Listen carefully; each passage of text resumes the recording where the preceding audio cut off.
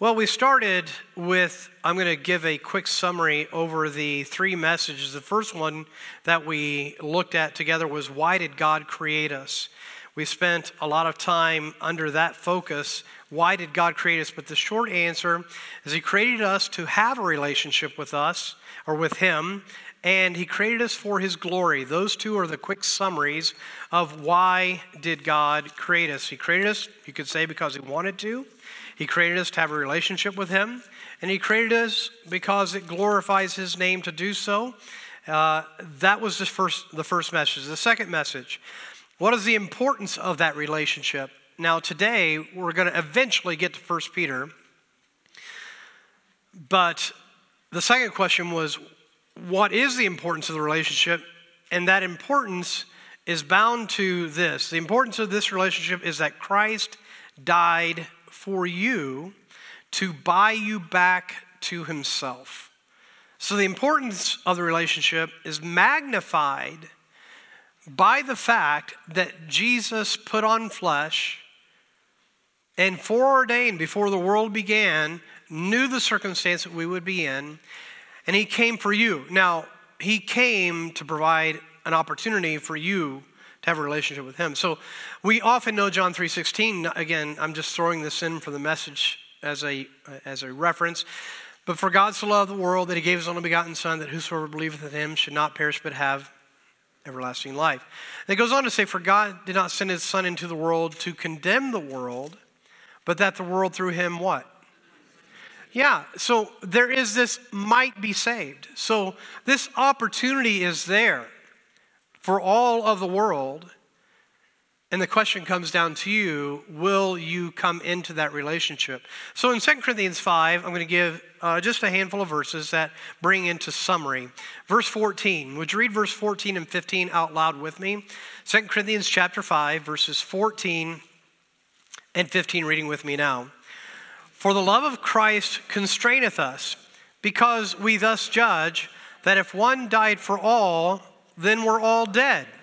And that He died for all, that they which live should not henceforth live unto themselves, but unto Him which died for them and rose again. Now, time out there, and just a note in my notes, because it's a large point for today. In our relationship, as you're going to see this borne out, God, and we took time to give several verses that dealt with this last week, but this bolded idea in verse 15, that they which live should not henceforth live unto themselves.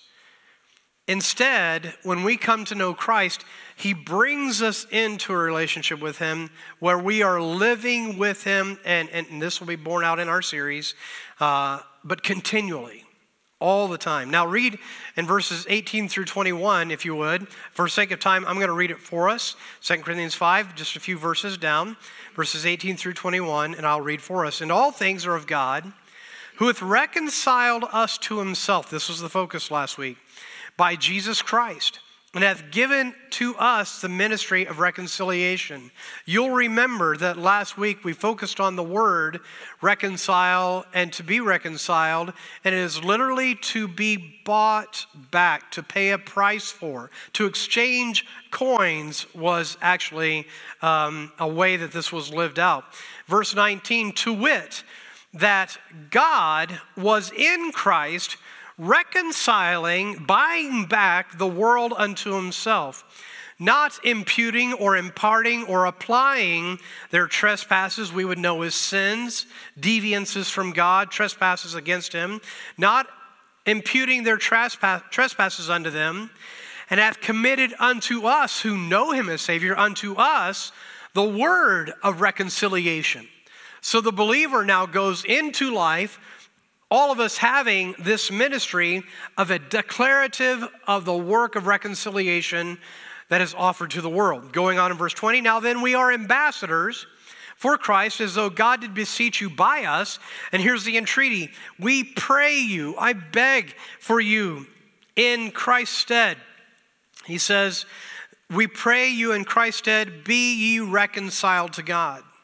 Further, for He hath made Him, Jesus, to be sin for us who knew no sin, Now listen to this, that we might be made the righteousness of God in him. Now, I'm not taking a lot of time this morning, but reference this relationship. It's all based on Jesus, all based on Jesus, all based on Jesus. He did it. He calls us. He draws us. He invites us. He pays the price. And it's only found, as it says in this last part of the verse, that we might be made the righteousness of God in him. All right. So today, I'm going to tell you that today's passage is largely built in a continuation, at least in part of that theme, and you'll see it in 1 Peter. So at this point, we're going to get to 1 Peter in just a second, where we're going to read about reconciliation, but a few statements in the nature of the title today. What is the nature of a relationship with God? I'm going to argue this morning that the nature of that relationship is a reflection. It's a reflection of God in you. So the nature of the relationship is that when we are born into the family of God, we begin to take on a fashioning after Christ. There is what we call a sanctification, what the Bible calls a sanctification work that God is doing in all of his children to transform us more and more in a daily fashion to be not only followers of Christ, but fashioned after him. Now, why would this be true? Well, back in 2 Corinthians 5, you have that phrase that they which live should not henceforth, for from now on, live unto themselves. Why? Because the Lord has come not only to save you, but can you understand this and accept this terminology? He has come to wholly embrace you, and I'd say it a step further, own you completely. God is interested in everything about your life, and not just interested as if paying attention to what you're doing, but he's interested. It has some semblance to me texting my son the other day. He's now got a job in Wisconsin where he's trying to help pay for his school. And I was asking him all kinds of questions, and I got a little bit of the flavor back from him. Is like, why are you asking all these questions? And I said, honest, and this is just the sentiment. I'm asking simply because I'm interested, simply because I care. And that's how God is about your life. God actually cares about you. And that's going to be laid out all throughout this series, so you'll hear it again. But it is a reflection, this relationship is not only a reflection of your relationship with him, but it's actually a reflection of him. Okay, so this relationship is a reflection of God and your being connected to him. Now, I'm going to remind us of a few things as we step into this. And I'll just give you a couple points under this as we begin. Remember, first of all, we are created in his image. You were created in the image of God. A couple of verses, Genesis 1, 26 and 27. And God said, let us make man in our image and after our likeness, and let them have dominion over the fish of the sea, and over the fowl of the air, and over the cattle, and over all the earth, and over every creeping thing that creepeth upon the earth. So God created man in his own image. In the image of God created he him, male and female created he them. You, walking this planet, bear the image of God. Okay? So he creates you after his image. Now, that's a New Testament theme that has eternal significance, because not only were we created in his image, but we see later on that we are also not only being conformed, but we will ultimately be conformed to the image of Christ. Now, for this, it would be helpful probably if you turn to Romans chapter 8. Romans chapter 8, and then we're going to look at a couple other verses in a couple other books as well. Romans 8, you know this passage well, many of you. For many, the most comforting passage in Scripture is Romans 8:28, and we know that all things work together for good to them that love God, to those who are the called according to his purpose. Now, we often look at the front part of that, and we look at it in the time of trouble saying, hey, everything's going to work out, it's going to work out, it's going to work, it'll be okay. Yes, it will be okay. It will. But for the believer, the reason it's going to be okay is because we ultimately are going to be in glory. That's what Romans 8 is all about. So the reason it's going to be okay It's because we're made not to live in this place forever. We're made particularly for those who know Christ as your Savior. You are made to be with him forever in heaven. Okay?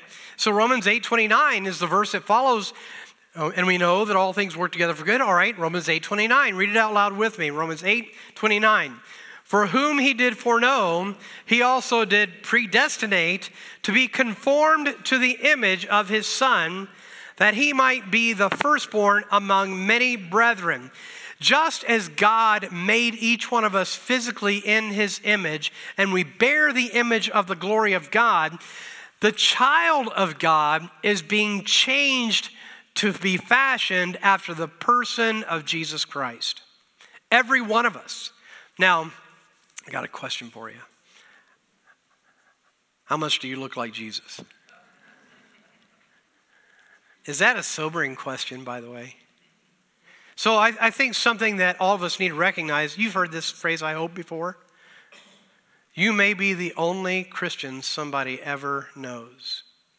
If that was the case, what would their opinion of Christianity be? If these seem heavy to you, they seem heavy to me. And I own the fact that, is there a responsibility to manifest Christ? Now, I don't want to get lost in the weeds here. Yes, that's true. It's true that we have a responsibility to manifest Christ.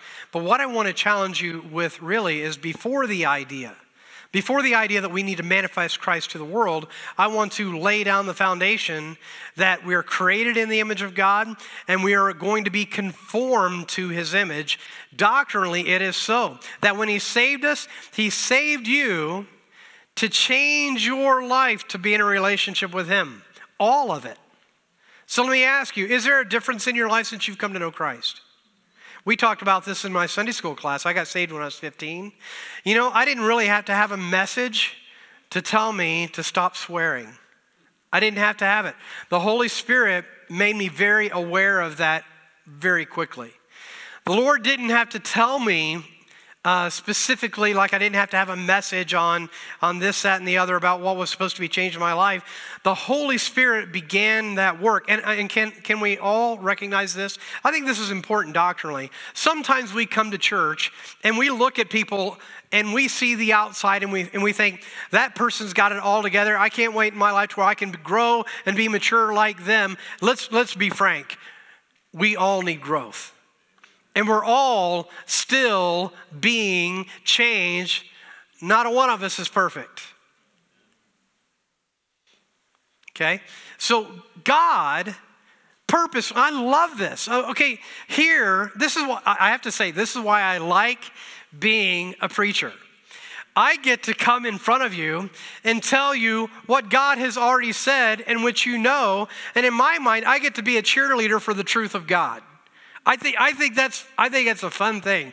And here's what I love about it. God's word is true, his word is powerful, and what he says is he's made you to be conformed to the image of Christ. God is going to do that in your life. Okay? Now let's look at another passage and recognize that this work of what I've referenced already as sanctification is a progressive work. There is a doctrinal sense as well, where it's very true that it's a positional work that God has done. In other words, we may be progressing in our sanctification, but God sees us as already completely sanctified. Now, there's two sides to that coin, but let's look at that in 1 Corinthians chapter 15. 1 Corinthians chapter 15.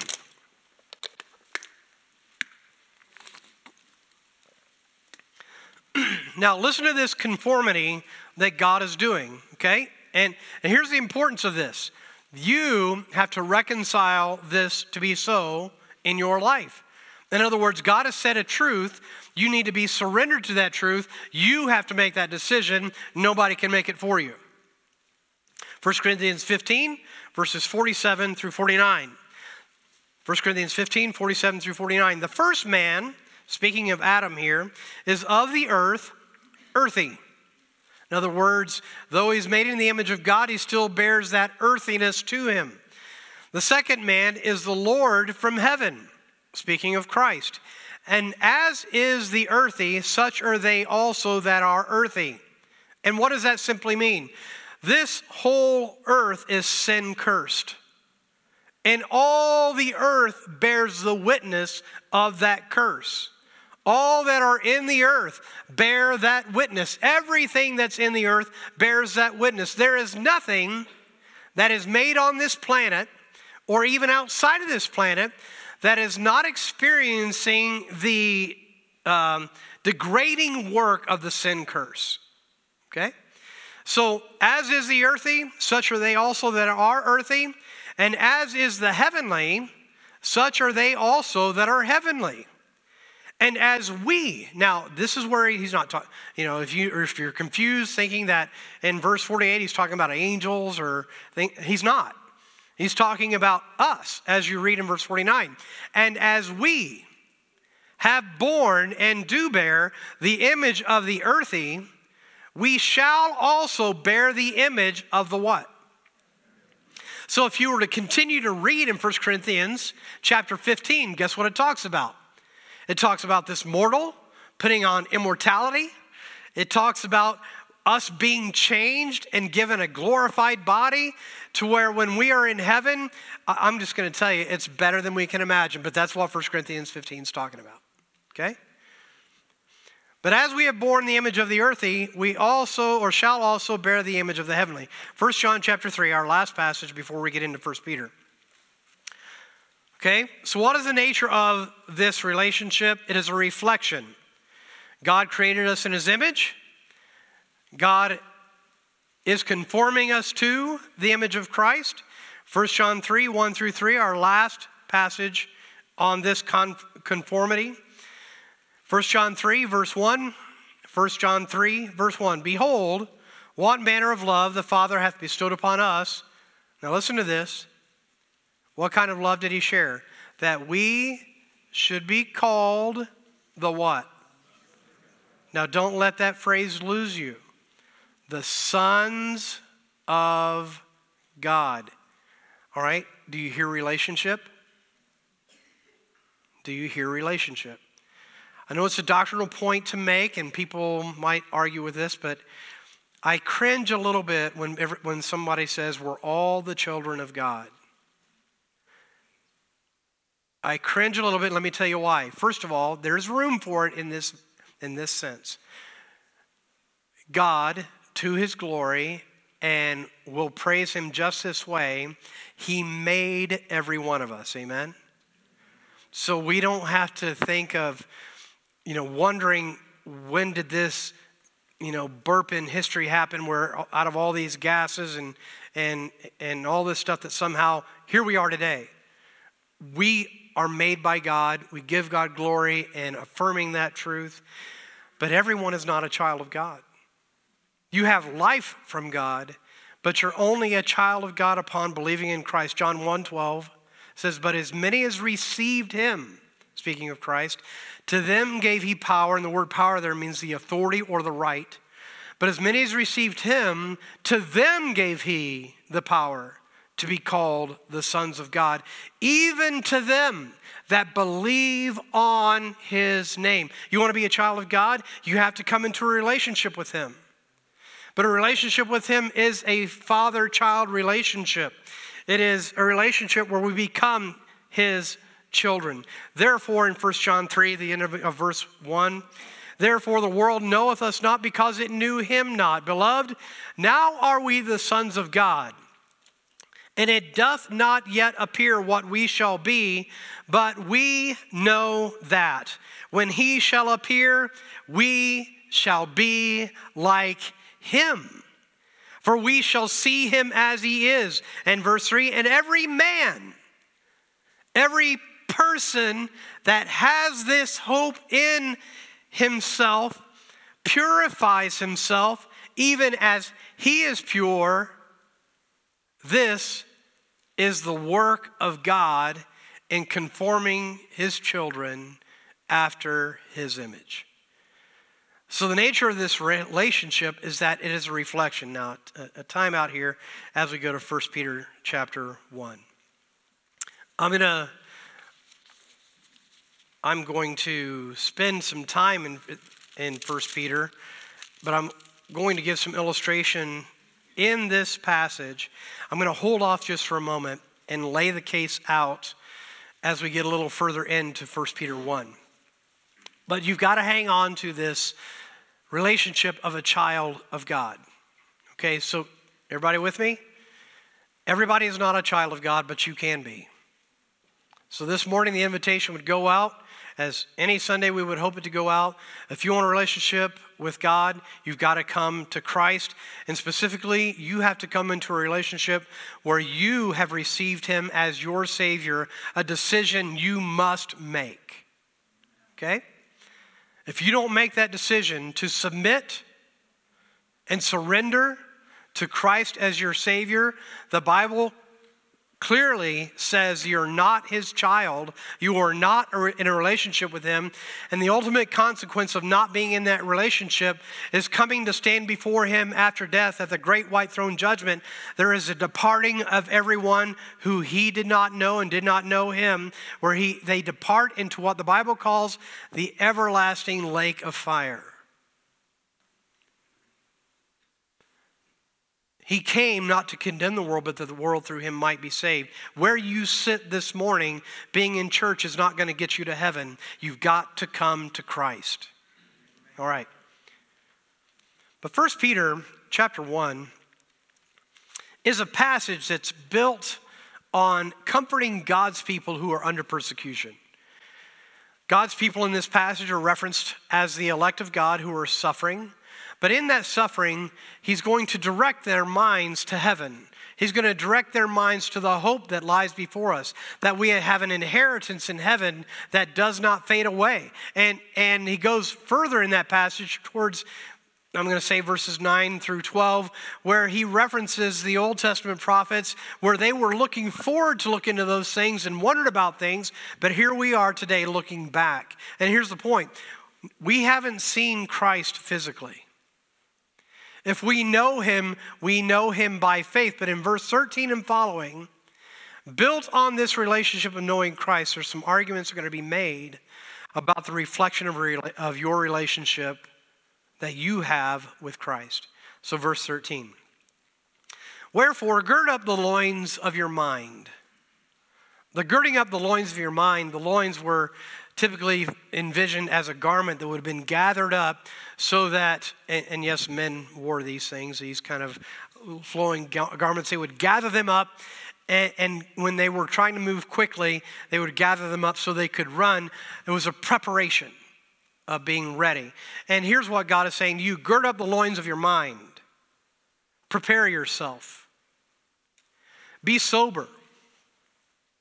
And hope to the end. Now, what is to the end? To the end of our lives. And to the coming of Christ. Hope to the end for the grace that is to be brought unto you at the revelation of Jesus Christ. This is a reflection of the fact that if you know Christ, you are saved. And when he comes back, he's going to take you to be in glory with him. And we're looking forward to that. And that hope is what encourages us. Now, verse 14, you're going to start to see some application about the life of the believer. As obedient children, not fashioning yourselves according to the former lusts in your ignorance. And now would you read verses 15 and 16 out loud with me? But as he which hath called you is holy, so be holy in all manner of conversation. Because it is written, be holy, for I am holy. All right, we got to do a little bit of logistics here. At the end of 1 John 3 that I read to you, verses 1 through 3, there is a statement there. He says, every man that has this hope in himself purifies himself even as he is pure. The word for pure is hagnos, and it is based off of the root word hagios. I'm going to tell you why that matters. Hagnos is translated appropriately, 1 John 3, appropriately defined as pure. Okay? So applicationally, hagnos, based on the word hagios, which we're going to see here in just a moment, applicationally for us, it means that believers are going through this life where God is purifying you. And specifically, This would reference believers who you know Christ, but now God is purifying you and cleaning you up and making you more to look like Jesus every day. So I got a question. Do you need that work? Easier question. Does your husband need that work? Do your children need that work? Kids, your parents don't need this, I know. So this word hagnos is based on hagios, which you read in 1 Peter 1, 15 and 16.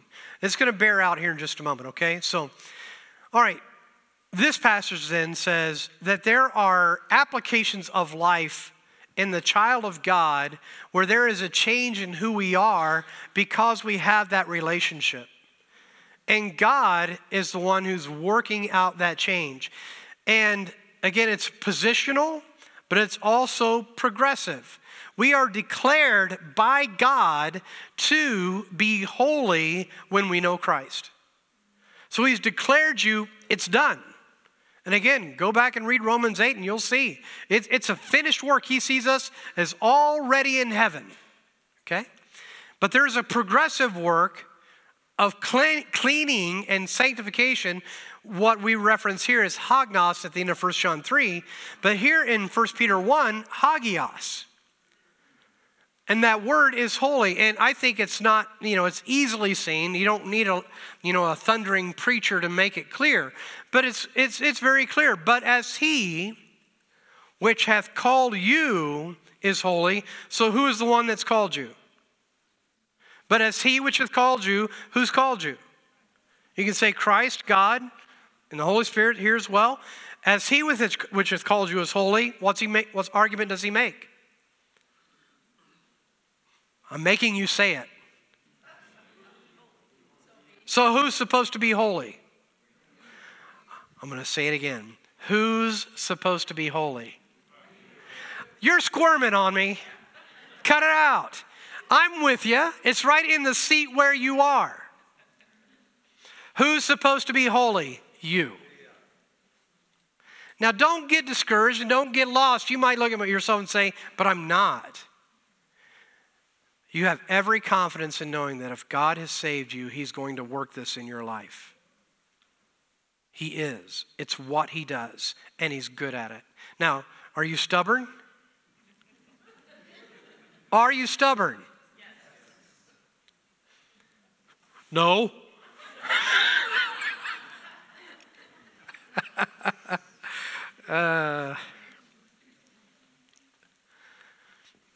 Okay.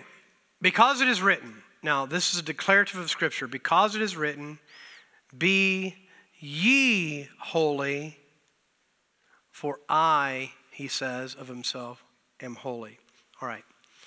So I'm going to take you back to this concept of sonship, this concept of being a child of God. Is it clear this morning that you need to be a child of God? Scriptures make that clear. And to be a child of God means to be saved. Okay? Once you are saved, you become his child, and he's doing a work in you. But here's what I want to reference for you. When you look at the word here, we most often think of holiness, and not inappropriately so. We often think of holiness as being set apart, consecration. We look at it as, and this is fair, when you are holy, it is why I've used the word sanctified as well. It's where God takes something that is holy and he dedicates it to himself. You see this picture of holiness most often in the temple, where God references the items that are in the temple and why it was sacrilege to defile the temple by taking that which was holy and giving it over to that which was profane or earthy. Okay? And God was very serious about that concept, okay? So it is true that holiness does have this sense of consecration.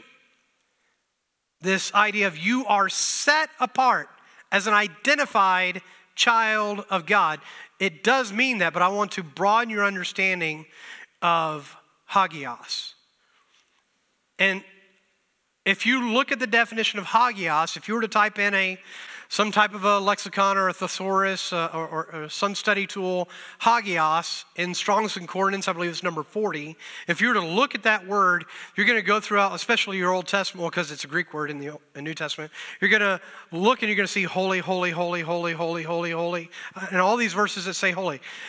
Do you know what the other word is? There's another word that's strongly linked to this word hagios, translated as such all throughout your New Testament. You know what that word is? Some of your versions may have it, but it means saints. It's translated as saints. In other words, hagios is an identifier. Holiness is an identifier. The word hagios, most often translated holy, is translated saints many times. Can you tolerate this with me? And let's just take a look at a couple of them. Philippians chapter 4, and just a couple pages after that, Colossians 1. Okay? Philippians chapter 4 and Colossians chapter 1.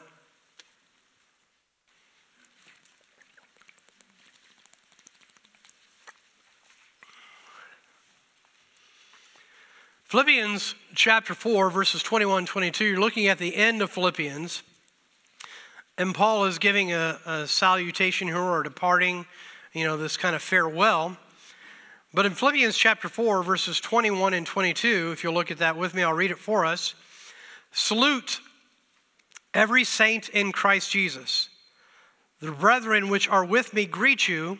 All the saints salute you, chiefly they that are of Caesar's household. Where is the word hagios in verse 21 and 22? Salute every hagios. All the verse 22, all the hagios. All the holy, all the saints salute you. Colossians chapter 1, just another maybe page over, if that. Colossians chapter 1 and verse 2, to the saints and faithful brethren in Christ, which are at Colossae, grace be unto you and peace from God our Father and the Lord Jesus Christ. The word is found where? To the saints, hagios. All right, so this is what I want you to catch. 1 Peter 1, 15 and 16 is using that same word. But as he which hath called you is holy, so be ye holy in all manner of conversation. So hagios is a reference of the pure character of God, the sinless character of God, when often we talk about the most identifying factor doctrinally of who God is. This is arguable, but when you talk about the nature of who God is, he is identified as holy. Okay, and appropriately so. He himself is the set apart one, okay? And God has set us apart. And he's identified us in translation here as the hagios, who are the saints. All right. So we understand then that we have this transformation that happens in the life of the believer when you become a child of God. So today, we have referenced that there was a birth in the church family. Chris and Elizabeth Monet have now had their first child, their daughter, who's named Emryn Ann Monet.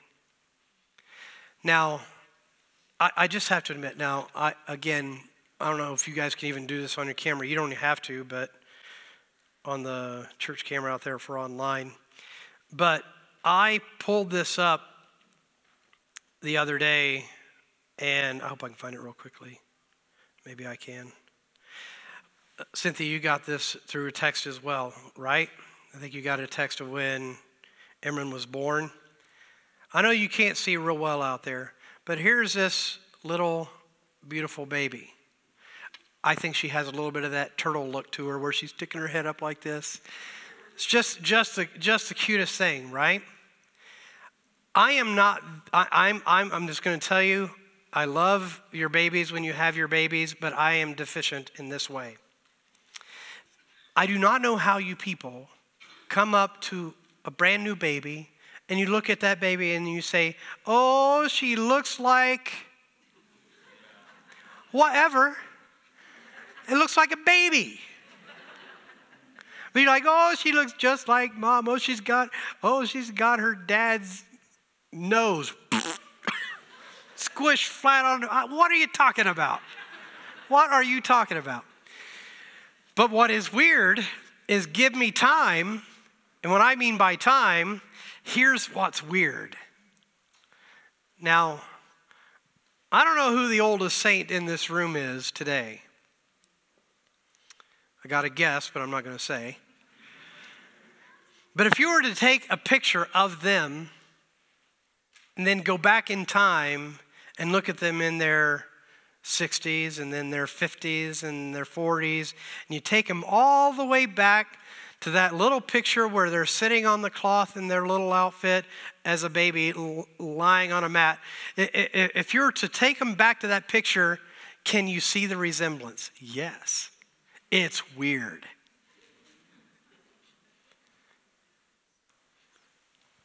When I was in college, I did an in-depth study on holiness. And this is what's interesting about holiness. Holiness is a reflection of God. In other words, a practical definition of holiness is simply to reflect God like a mirror reflects your image. We see this in the world all around us because we recognize and we know this to be true. As kids grow, you begin to see, oh, that's a Sterling. Oh, that's a Byers. Oh, because there are 32 of, no, anyway, there's a, and your best guess is just to name one of those families, right? But you begin to see, Elizabeth, you see little William. You begin to see family. So weird is it that sometimes you can see the grandparents. Okay? So I'm going to give this illustration. Some of you know the story of my life, and that my paternal father and I were separated for many years, and there came a time when I don't remember all the specific, I remember now. So I got a half brother, so same dad but different moms, okay? And I had never seen him. His name is Ben. Ben and I are, we're so similar.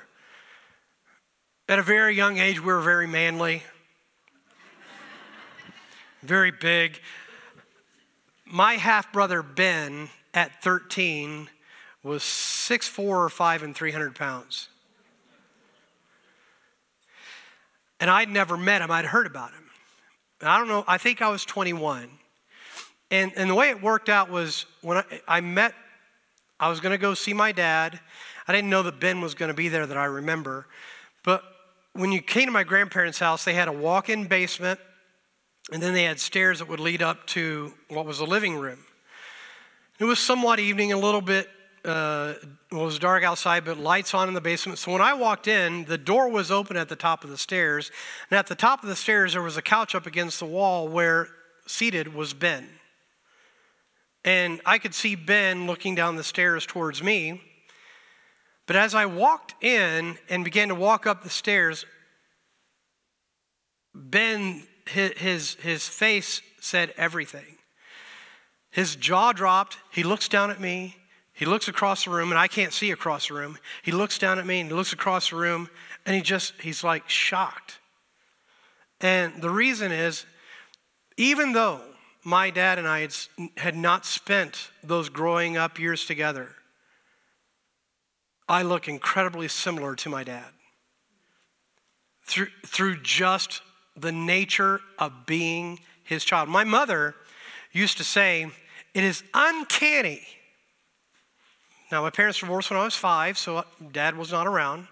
But she said, it's uncanny in your teenage years. She said, you would laugh and I hear your father. She says, you walk like him. Now, honestly, sometimes, I don't know if you know this, many times the way we walk, it can be even very much developed by who you're around. But somehow, by God's genetic design, of course, as family, we bear the image of family. And so what that meant is when Ben was looking at me, he absolutely saw my dad. If you were to take, by the way, remember when that Face app came out of aging yourself? Okay? Don't do that. It's not pretty.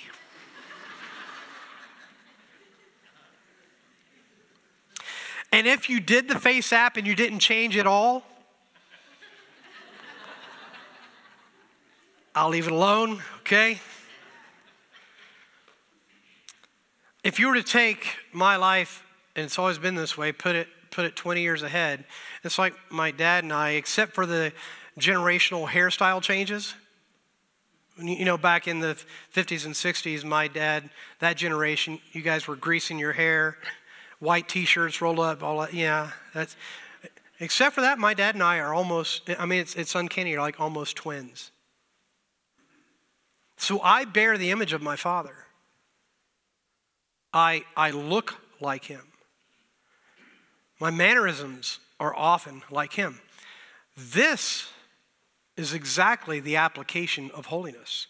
That's exactly what it means.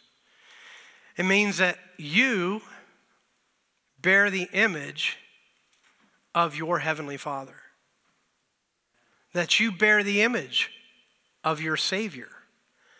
And when you look through the passage in 1 Peter 1, you see it bearing out as God works this change in us. So he's just got done saying, verse 14 and 15, but as he which hath called you is holy, so be holy in all manner of conversation. By the way, I don't take this for granted. Not everybody knows the word conversation.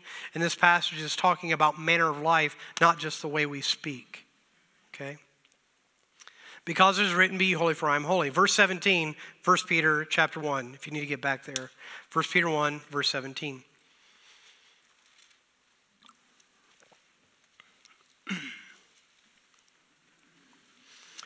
So applicationally, bearing his image, the Lord is now going to take us to what looking or being a child of God looks like and how it manifests in the life of a believer. So verse 17, and if you call on the Father, who without respect of persons judgeth according to every man's work, pass the time of your sojourning here in fear. Now what do you learn in that verse? In part, you learn for every believer doctrinally, you need to be oriented to this fact. You are a sojourner. This world is not my home, I'm just a passing through. My treasures are laid up somewhere beyond the blue. Now I lose the words there. Yeah. Okay, all right. See, I had to take a great moment and ruin it, right? Okay.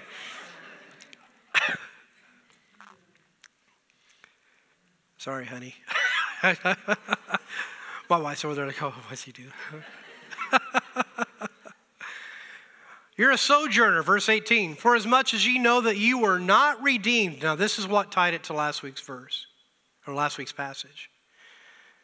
You were not redeemed with corruptible things, as silver and gold, from your vain conversation, your empty conversation, received by tradition from your fathers. Read verse 19 out loud. But with the precious blood of Christ, as of a lamb without blemish and without spot. You were bought by the blood of Christ. There is no greater price that can be paid to redeem your soul than God putting on flesh and dying for you, a people that would never be worthy, a people that would never deserve it, a people that when he saves us has to fight with us to surrender. And yet he saves us anyway.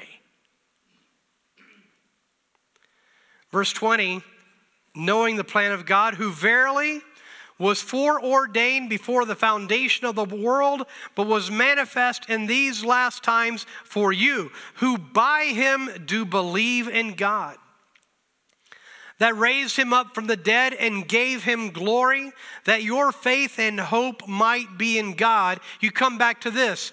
You want to know that you're believing in the right thing, you have the proof of the resurrection of Jesus Christ.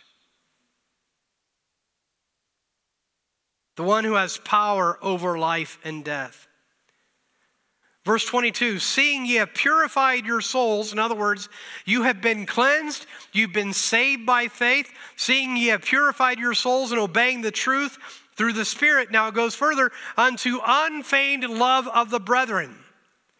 In other words, a natural outworking of hagios, a natural outworking of this purification is that God has called his children to love each other purposefully, intentionally, deeply, wholly. And what I mean by that is completely. This manifests who we are as believers. So that you love one another, verse 22, with a pure heart. How?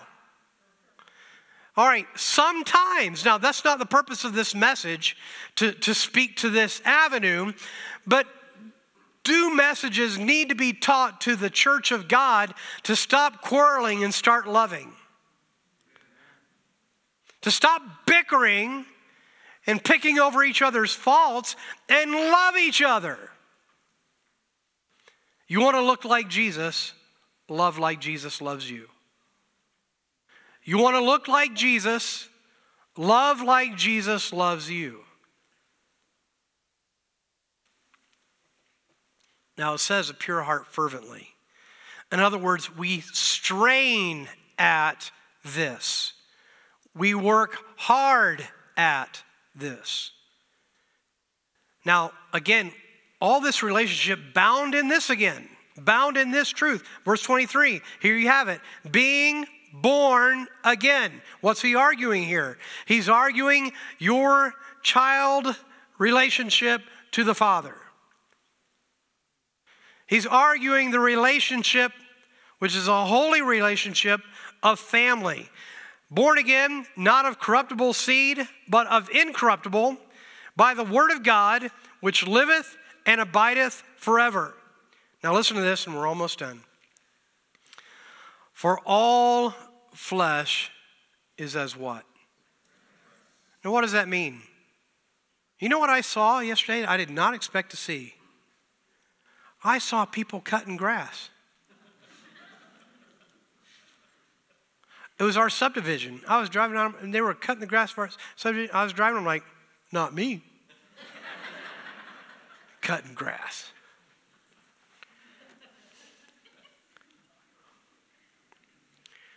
For all flesh is as grass. What does that mean? Can we agree? Temporary? Hello? You are not made to live on this planet forever in this frame. God is going to change this frame to be fashioned after him. And all the glory of man as the flower of grass. Now, flowers are pretty, but do they lose it at some point? Yes. Don't go home and look at old pictures of yourself. At least when you get to my age, don't do that. All the glory of man is the flower of grass. The grass withers, the flower thereof falleth away. Listen to this. But the word of the Lord endureth forever. And this is the word which by the gospel is preached unto you. Understand that every moment we're in glory as a child of God, it will be because his promise never ends. Never. When God said he would give you eternal life, he meant it. When he said in the Gospel of John, when Christ said that he goes to prepare a place for us where he is, we may be also, he meant it. Our message time is really relatively done. The application, I think you need to sort out and needs to linger for you. But here's the question. Why are you living your life? Why are you doing what you do? To live it biblically, I think, means to thank God every day for all of his blessings. Thank God for his provision. Thank God for if you read back in 1 Peter 1, thank God for the trials. It says, in 1 Peter 1, it says that the trials are more valuable, I think it says, than gold.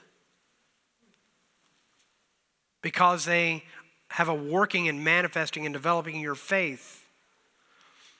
But all of this is the idea that God wants you to walk with him because you're made in his image and you're going to be fashioned after his image and you've got a future, and all that future is because of Christ.